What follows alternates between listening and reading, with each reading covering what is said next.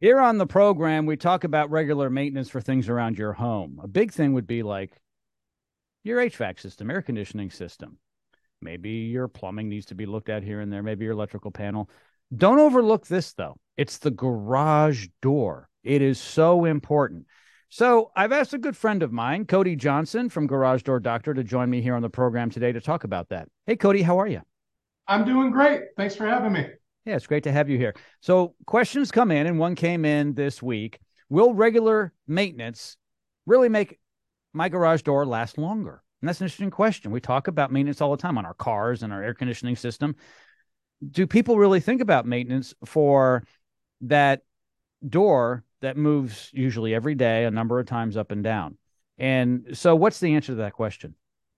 Oh, first of all, it's absolutely it will help the garage door last longer and also be more convenient for you in the long run.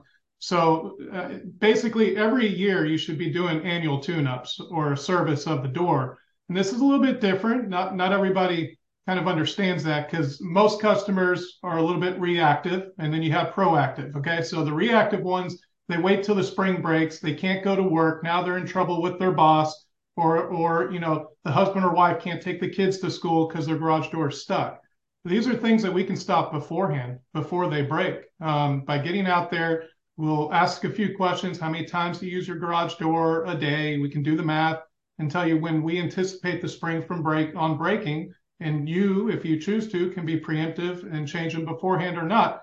But a lot of times we get doors that are stuck, crooked, cracking in half and now they need a whole new Mm. door where if they would have called us to begin with, when that door started buckling or when that door started to get stuck, we could have fixed that issue and fixed it for a long, long time.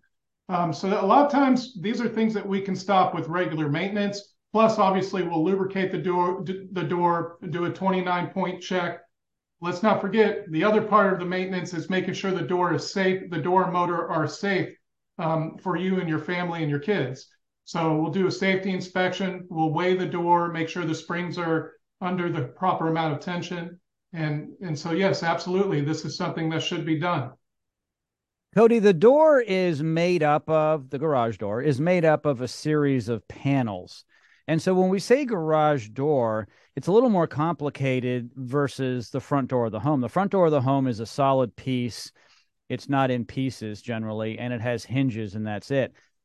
But when I think about the garage door, I'm thinking of the panels mostly. But the Right. hinges and the rollers are all very easily replaceable.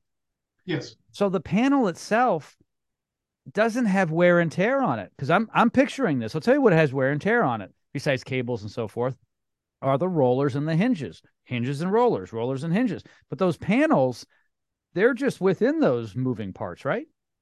Yes, and usually what we see is the hinge breaks, a roller gets stuck, or worse, you have the rollers that don't even have ball bearings. It's a joke. They're nylon rollers without ball bearings. It's like driving down the freeway with your emergency brakes on. So they're just stuck, and they're just kind of gliding through the tracks until eventually they get fully stuck.